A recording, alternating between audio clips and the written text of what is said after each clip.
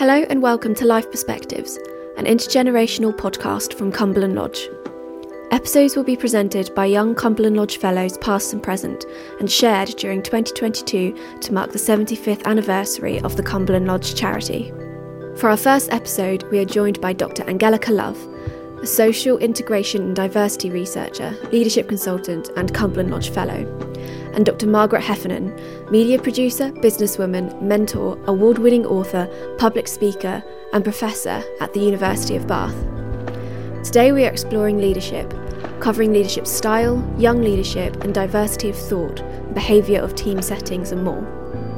I now hand you over to Angelica and Margaret.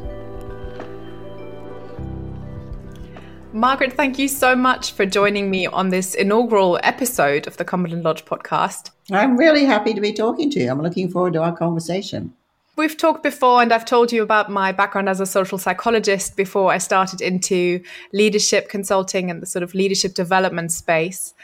And so, of course, as a social psychologist, I'm very excited about opportunities to talk to and engage with people from a different social background, from a different generation in this instance. But I think we also have quite a lot in common. Mm-hmm. And that is one of the hooks for this conversation, one of the initiating features, I would say. And that is that we are both working in the space of leadership development, leadership advice at the very top of organizations. And that we're both very interested in diversity in leadership positions, women in leadership roles, and diversity more generally. So I'm looking forward to delving into those topics today with you. Great. But before we kick off with that, how about we have a very quick fire question round to get us started? And the first question I'd like to ask you is, what were you doing at my age? I'm 28 now. What were you doing at 28? So at 28, I'm trying to remember actually. I was a television producer working for the BBC. I had just got married, and I was making history documentaries. Interesting. There'd be so much to go further into, but quick fire questions or quite quick answers. When you were 28, who would you have wanted to interview, do you think? Oh, gosh, I wanted to interview lots of people, and lots of them I have interviewed at some point, in my life, which has been really fantastic. I think, if I'm honest, I think there's probably only one person I've always wanted to interview and never succeeded in interviewing, which is the Japanese designer Issey Miyake, because I think he's such a genius, and I'm just extremely interested in the way in which he doesn't really work like clothes designers generally do. He's absolutely set his own agenda and is as much a sculptor and visual artist, really, as he is anything else. And I just think he's an extreme maverick. He's probably one of the designers that all other designers admire. And sadly, he's now in his very late 80s, and I think with perfectly good reason doesn't want to do interviews anymore. Although breaking the mold, I think, is something that we'll get back to throughout the course of this conversation. And being a maverick, very important facets of leadership in many ways. Definitely. So finally, what's something that most people don't know about you? Well, it's hard to say because I often get asked that question, so I'm not sure there is anything you don't know about me already. I am a classically trained singer, which is not something I do, except I sing in a choir. Mm-hmm. But it isn't something that I do, sort of publicly, as it were. Mm-hmm. How come you're a classically trained singer? I just really love music. I was born with a really good voice. And at one point, when I had sold a company and was trying to decide what to do next, a friend gave me a fantastic piece of advice and said, why don't you study something you've always wanted to learn just for fun? And so I did. And it was fantastic because although I had trained also as a pianist as a child, I had never really understood how to use my voice. But I could already read music. So that was superbly helpful. And I think the whole experience of learning how to use your voice is not just metaphorical. It's very much like writing, which is you have to learn how to use that voice. And both of those are missions that are never finished. Right? You're always learning, and I'm kind of love that. Yeah, and using your voice and developing your own style, and in a way, using the tools that you're given with the greatest skill possible. How would you link that back to leading at the very top of an organization? Well, I think leading an organization requires that you call on all the skills that you have. It requires that you have a deep understanding of the skills that you don't have. But I think that, what I see in many leaders is that they feel that they're there for their technical skills, which is generally what got them there. But it is their human skills that will make the difference between being able to get stuff done and not being able to get stuff done.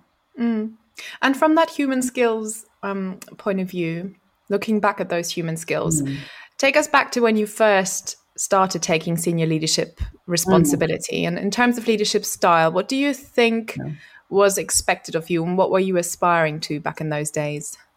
That's a really great question. I think I was always very, very highly motivated to do good work. So, for example, if I think of, the film I was making when I was 28, I think what I wanted to do was make a really, really good film. I wasn't particularly motivated to get rich. I wasn't particularly motivated to be famous. I wanted to do what I was able to do to the very best of my ability. And I wanted to find out with every film that I made, just how good that ability actually was. So every film I made had some kind of challenge in it. I mean, I once was asked to make a film, which was absolutely not my idea, about how the rabbit came to be introduced into England, a subject for which I had and indeed have very little enthusiasm. Right? But, what I thought was, okay, well, if I have to make this film, how do I make it interesting to me? Because I don't really give two hoots about this subject, but I have to find something in it that is going to motivate me to do as good a job as I can. And what I thought was, well, I've never really made a documentary that was funny. So was it possible to do a film about these rabbits and, for it to be academically, intellectually rock solid, but also be quite funny? And it was really, it was certainly funny to make, right? So there is a clear sort of a clear view on, or a clear priority on, wanting to be motivated by the subject you're engaging with. So even if the subject matter per se doesn't intrinsically interest you, there has to be something about the way of going about addressing that subject matter that needs to be enticing and inspiring in a way. The question I was asking was also really aiming at how we engage with other people around us as a leader. And of course, that has something to do with motivation and with motivating others.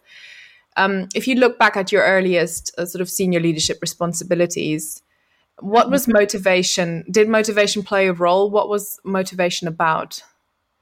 Well, I mean, depending on what the job was. So if I think of when I was running my first company, I was highly motivated to know who did I have, what motivated them, and how could I develop them. I mean, I think I was extremely fortunate in having had early in my career a couple of really outstanding bosses who gave me an enormous amount of freedom, a lot of trust, and some fantastic projects. And I think I wanted to do that for them. I think that was pretty much my internal model of a good boss, was somebody who understood you and as a consequence put you in a position where you could grow and develop. And it wasn't because of anything I read. I had no idea that this had anything to do with leadership. It's what had excited me very early in my career. And I thought that's just what a good boss does. Bear in mind, at this time, nobody was talking about leadership. The word was not used. I don't know when it started being used, maybe in 2000s. People talked about bosses and they talked about managers. They did not talk about leaders. And to this day, the word makes me uncomfortable. It translates very, very badly in many languages. Yeah. And as a German, I can attest to that. Yeah, exactly. In Italian too. It's not a great word. And I have real discomfort with it. And I'm not sure. Well, I think if you take it very literally, leading means being out in front. By that measure or definition, there are vanishingly few leaders in the world. But everybody in a top job thinks that they're a leader. Mostly. Well, from my point of view, leading means having people following you, whether you lead them from a spearhead position or through the back. Is not. I would contest the fact that you necessarily need to be at the front in order to be considered a leader, so long as you've got people following you. But you're right, of course, in that it requires somebody to set the primary direction. If you've got people following you, somebody's behind, right? I mean, they may be alongside, but I think actually I see very, very few people in senior positions who do actually have the courage to be out front and take bold action. Regarding boldness and regarding other people following you, has your sense of what it takes to achieve that changed over the years? Like, do you feel, for example, how you enable people to follow you now would be quite different to how you would have tried to achieve that when you started out? Yeah. I think it's not so much it's changed profoundly, but I think it's become clarified. I have a very deep sense, which I've always had, which is the ideas of where to go, what to do, how to do it are always in the people you work with. Then it's not the leader's job or prerogative to know. That's impossible, I think. It's the leader's job to find out from people who have some reason to have trustworthy ideas. So I feel that quite profoundly. And as I say, I always have, but I think I feel it more profoundly now than ever. And I think I felt it's very important to act before anybody asks you to. Like, don't wait to be asked to do what you think ought to be done. If you think it ought to be done, get on with it.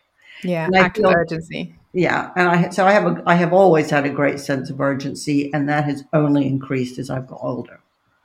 So I think there is quite a subsection of my generation that actually, because we're here to, partly to have an intergenerational dialogue, which, contrary to received wisdom, is becoming more radical with age. And it really interests me, for example, when I talk to activists within Extinction Rebellion, that so many of them are in their 60s. And they, like me, went on anti-war protest marches when they were young. They, like me, have watched political corruption and scandals their whole lifetime. They, like me, in the 90s and late 80s, were very alert to climate change. And so that's a kind of narrative that runs through a subsection of my whole generation. And it's really fascinating, if you go to XR protests or whatever. There are lots of very young people, and there are lots of people my age. And of course, there are people from every age, but I'm really struck by that kind of polarity that I think, I see as much activism in my generation as I do in your generation. And what is enabling people to be disruptive like this? Well, I think at my age, it is a sense of responsibility. Wow, we got us in this mess. We got all the best stuff we got from, pillaging the earth. We really have a debt to pay here. I feel that very strongly. And I think I also feel that, and this is true for many activists of my generation I talk to, which is we don't have anything to lose. So one of the Extinction Rebellion activists I interviewed said this, I think, very poignant thing. He said, I am a white man in his mid-60s. I can afford to go on a protest. I can afford to get arrested. I can afford to go to jail. A young Black man cannot do that. Yeah. So I am going to be there for him.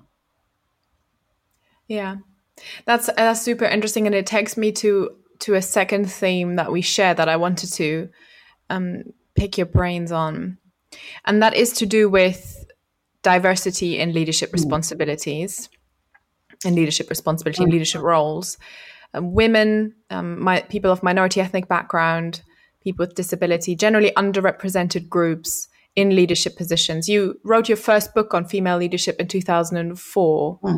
What was the thinking? What was the narrative like then about quote unquote masculine and feminine leadership styles? And how have you seen that sort of discourse change over the last almost 20 years? Yeah. Well, I think people are much less comfortable with the idea that certain leadership styles are gendered. Yeah. I'm uncomfortable with that. Yeah.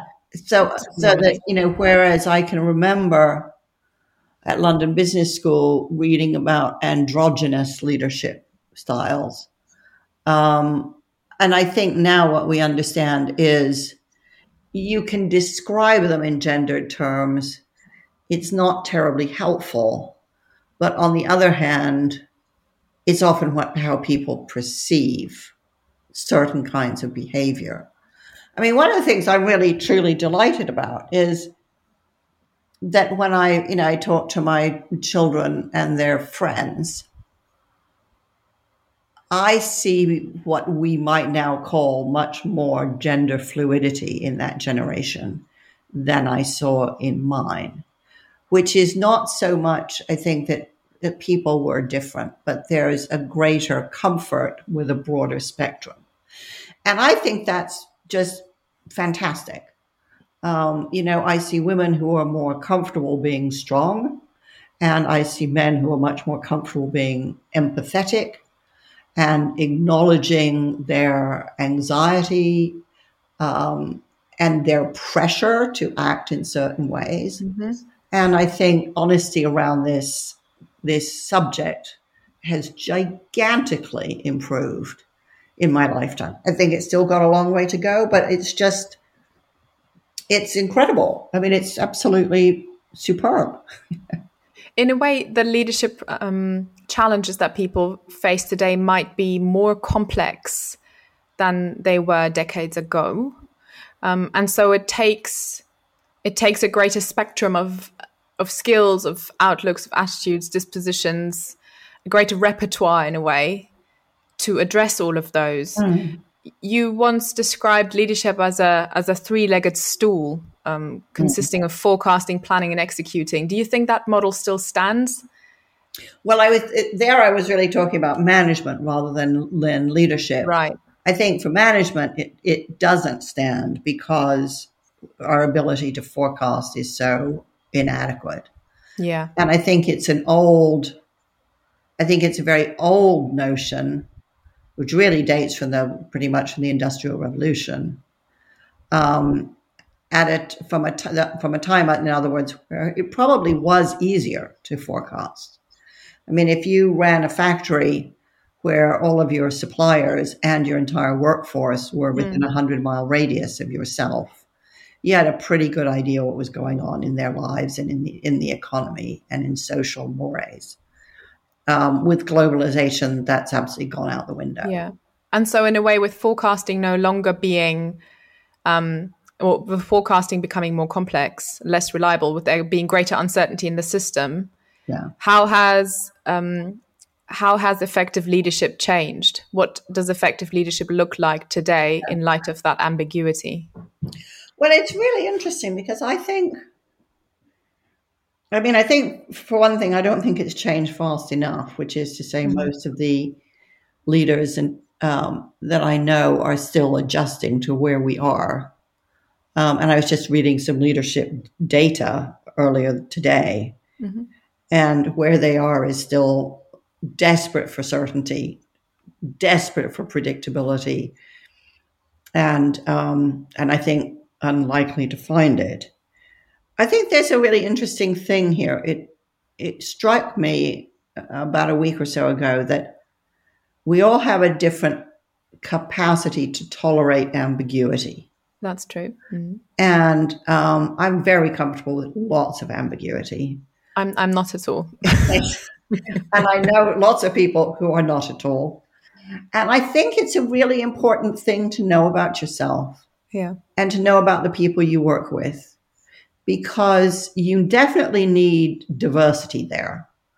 To surround yourself with people who complement and compensate for your own gaps there. If you're surrounded by people who are all really comfortable with ambiguity, it may be you never get anything done, or your whole cohort is so risky that you just keep doing crazy incoherent things. But if you are surrounded, if you're very uncomfortable with ambiguity, and so are all the people around you, you'll get run over. Yeah. Because by the time certainty arrives, it'll be too late. Right. And of course, that will require a pretty high level of self-awareness. Yeah. And it will also require the ability that we briefly touched on earlier to say, I might be wrong. I don't know. Yeah. You will know better. So a sort of greater level of vulnerability in leadership, I would say. And that's a really good point, because I think, I'm really comfortable with saying, actually, I was wrong about this. I thought this and now I see that, or I did this and it was the wrong thing to do. Completely comfortable with it in a way that other people I know and respect hugely are not. And I think some of it's probably growth mindset, but some of it is also, I'm very comfortable with the ambiguity about, so just how smart am I, right? I don't need daily proof, because it's just not a question that interests me. I'm interested in the work, really. But I do think it's a really good thing to learn about the people that you're working alongside, because you want to mix, and also because if you have some authority over this group, it will be really helpful for you to give people who need a lot of certainty as much certainty as you can, because that will make them very much more productive and creative. Whereas if you think, well, I don't know, so they don't know, so we'll just all blunder around, you really won't get the best out of them. Their need for clarity is a really important driver in any kind of team, because they'll stop you wallowing in unknowing indefinitely, right? So they may be, from people like me, a little bit of a pain in the neck, but they're serving a fantastically useful purpose. Absolutely. And that's a form of diversity in leadership teams that I can absolutely get behind. It's this idea that you need to know your people in order to be able to create the conditions for them to flourish. And they will need to know you in order to understand how they can best come together as a unit with you at the helm. Exactly. Absolutely. And I think we would all benefit from making that part of our discourse on diversity, that it requires us to actually develop the self-awareness in the first place, and then to actually talk to each other about how we best work and what we would need from each other in order to reach our full potential. I think that's a really good point. And I also think that, of course, as you know, when we don't know people, we fill the void with stereotypes. Indeed. And there are lots of stereotypes about men and women, about age, about background, which, people will think that, for example, that, scientists are really uncomfortable with ambiguity. Well, some are, and that's what drives them to be very productive scientists. and some are not, which is what drives them to ask really profound questions, which generate breakthrough work. So it's so important to understand the person rather than just see the characteristic. Yes. And the other side of that argument is, of course, that there is no singular one leadership profile. No. You don't have to be X or Y in order to become a leader. I would argue you need to understand how you best work, in what conditions, and with what kind of team, in order to be effective. So the self-awareness, the vulnerability, the diversity mindset, in a way, is a sort of important facet of successful leadership, but it isn't the personality profile per se on its own. No. That determines effective leadership. And this is something I've seen in my work over and over again. I meet leaders with all sorts of different personality profiles. Mm-hmm. The challenge that the really effective ones have overcome is, really developing that self-awareness and knowing how to leverage the profile that they happen to have most effectively. Yeah. No, I think that's right. Have you ever met leaders who you thought really shouldn't be? Well, what I have seen is that we all, I guess in German we say, we all just cook with water. Yeah, there is no magic potion. Mm-hmm. And so leaders who shouldn't be, there are leaders who could do better given the tools and skills that they actually have. There are leaders who have room to grow in certain areas and who might not yet be the leaders they have the potential to be. But leaders, I have not met a leader who I think is sort of has a magic recipe. No, I've definitely not ever met a leader who thought he or she had a magic recipe. I have met people in leadership positions who I thought were in the wrong job. Yes, for sure. So there are better and worse fit to a particular role, and I do see sort of tendencies when you look into different areas of business. You tend to find different profiles and different roles, which I think is always really interesting when you find somebody with a profile that is quite uncommon for a role. So when you have people who are particularly disruptive and particularly risk open to taking risks in sort of quality management, or roles that tend to attract people with a more pragmatic and sort of security-minded, stability-minded mindset. No. And it's really interesting, I think, when you see organizations that are unaware that different parts of their organizations need different kinds of people. What I'm thinking about is in pharma, where in pharma R&D, you need people with lots of comfort with ambiguity and a high risk profile. Yeah. And yet in operations, like with manufacturing in pharma, you need people who despise ambiguity and their mission in life is to get rid of it, right? Yeah. And it's always, I'm very interested in pharma is a particularly extreme example where within a single culture, you need people at such radical ends of the spectrum. Yeah, that's true. And yet I'm sort of mindful not to stereotype too much, because again, I think we're not enslaved to our natural tendencies. We have all got room to build skills and compensate for gaps and to become effective in different environments. It really is a matter of actually gaining some good level of insight into how you work and what the environment around you requires and what the people around you require. Because we're talking about leadership dispositions and skills, when you look into the future, what do you think the leaders of the future need to bring to the table to be successful? What do you see as some of the most important trends to look out for? Certainly what's top of mind for me at the moment is a great sense-making capability. So this is a lot about synthesizing vast amounts of information to have a sense of what's going on in the world. great sensitivity to what's going on inside my organization. So great listening, great clarity around what are the important questions we must answer now. There are a million questions to answer. We can't answer them all. What are the ones we must answer now?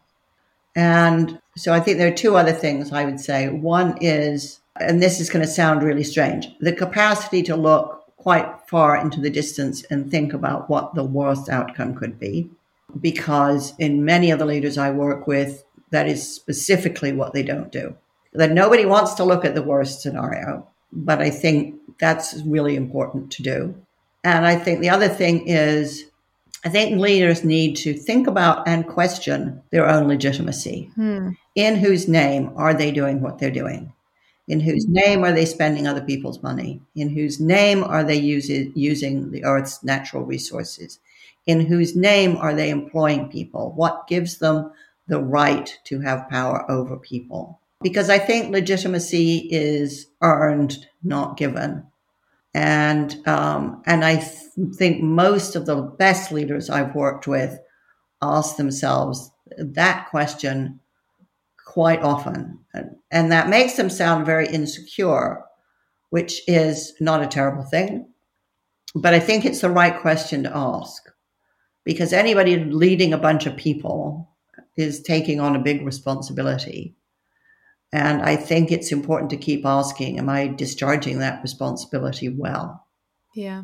Finally, as we're wrapping this up, and maybe related to what you just said, what would be a piece of advice you have for people like me in their late 20s who are not yet in those senior leadership roles, but who will be one day those leaders that take this next generation into the future? Don't wait. Run. Run like hell. We really need you. And beware of what the system will do to you. Everybody is changed by the environment in which they work. That's so true. Most people don't notice it. And many wake up 10, 20 years later and wonder what the heck happened. I've worked in big companies and small companies. They've all changed me, but I like to think that along the way I noticed, I kept track of myself. So that would be my advice. Keep track of yourself. And when you find that you're starting to behave in ways that you're not entirely happy with, take a step back and find out, why is this happening? Brilliant. Thank you so much, Margaret. Thanks for spending some time with me today. Oh, my pleasure, Angelica. Good luck with your podcast series and with all of the work that you're doing. Thank you very much. Thanks. I enjoyed that very much. Good. I did too. Wonderful questions.